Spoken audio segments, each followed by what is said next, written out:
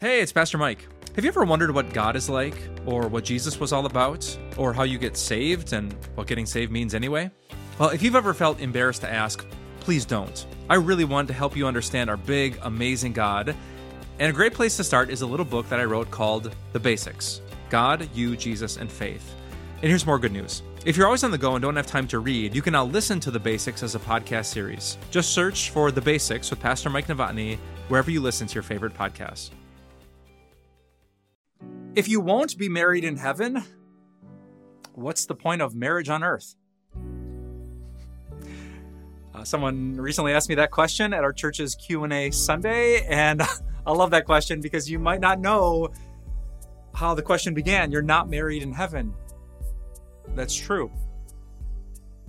Did you know that? I don't think you get to wear the ring because there's no marriage in heaven. In Matthew chapter 22, the Sadducees were trying to trap Jesus.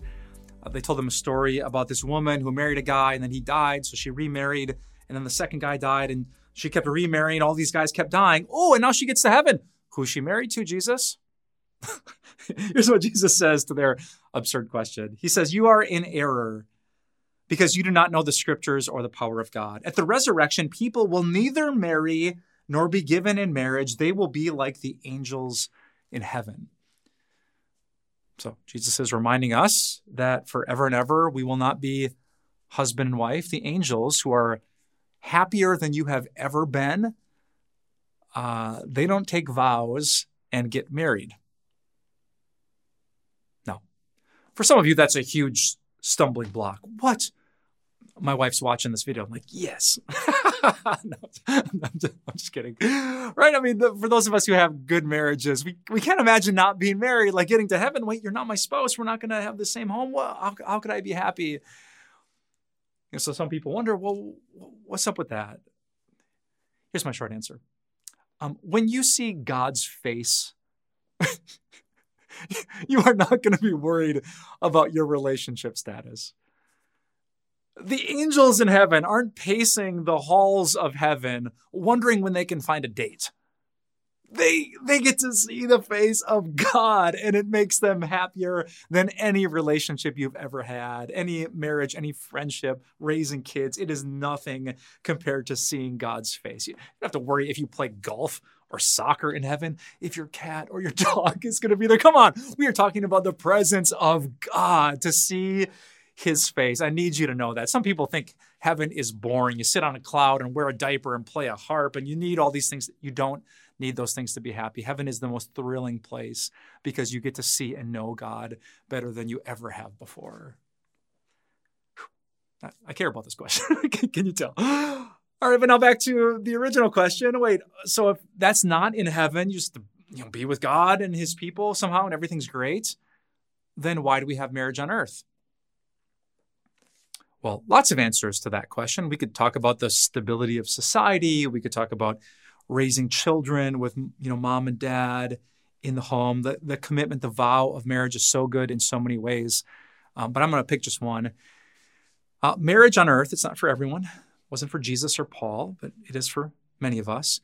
Marriage on earth gives you a glimpse of the God who knows you and yet still loves you. I'll say that again.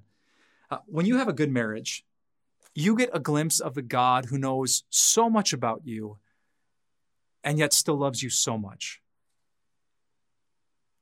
Married people, do you get what I'm getting at? Because, I'm on a TV show and I do a lot of stuff online, I will often meet people who think I'm a better person than I actually am. Sometimes I'll be with my wife and with my kids, and some fan of Time of Grace or church will come running up. "Oh, Pastor Mike, such an honor to meet you." And, they're gushing. And I wish you could see the expression on my family's faces. They're like, "What? Dad?" Kim's like, "Oh, no. The luster wears off. He's very human." And she's very right. I mean, she knows. She's seen me at my best and my worst. She's seen me with a stack of Kleenexes blowing my nose. She's seen me blow up and lose my cool. She's seen my sin. She's seen my good works. She's seen more of me than almost any human besides my parents. And yet she loves me. I've given her thousands of reasons to not love me, but she still loves me. She is as close to unconditional. She chose me. She's such an amazing woman. She could have chosen many people. She chose me. And she keeps choosing to be with me despite knowing all of me, the worst parts of me. It's just a glimpse of God. God knows you. He knows what you think, what you say, your weaknesses, your sins, and yet every day he chooses to pay attention to you. He chooses to forgive you. He chooses to be your Father in heaven. If you ask me what is the point of marriage on earth, I wouldn't just talk about the stability of society. I would talk about a glimpse of the gospel, fully known and yet fully loved by God himself. You don't have to be married to be happy or to be Christian, but for those of us who are, what the happy thought to know that just like my spouse, God knows, sees, and yet loves. He still chooses me.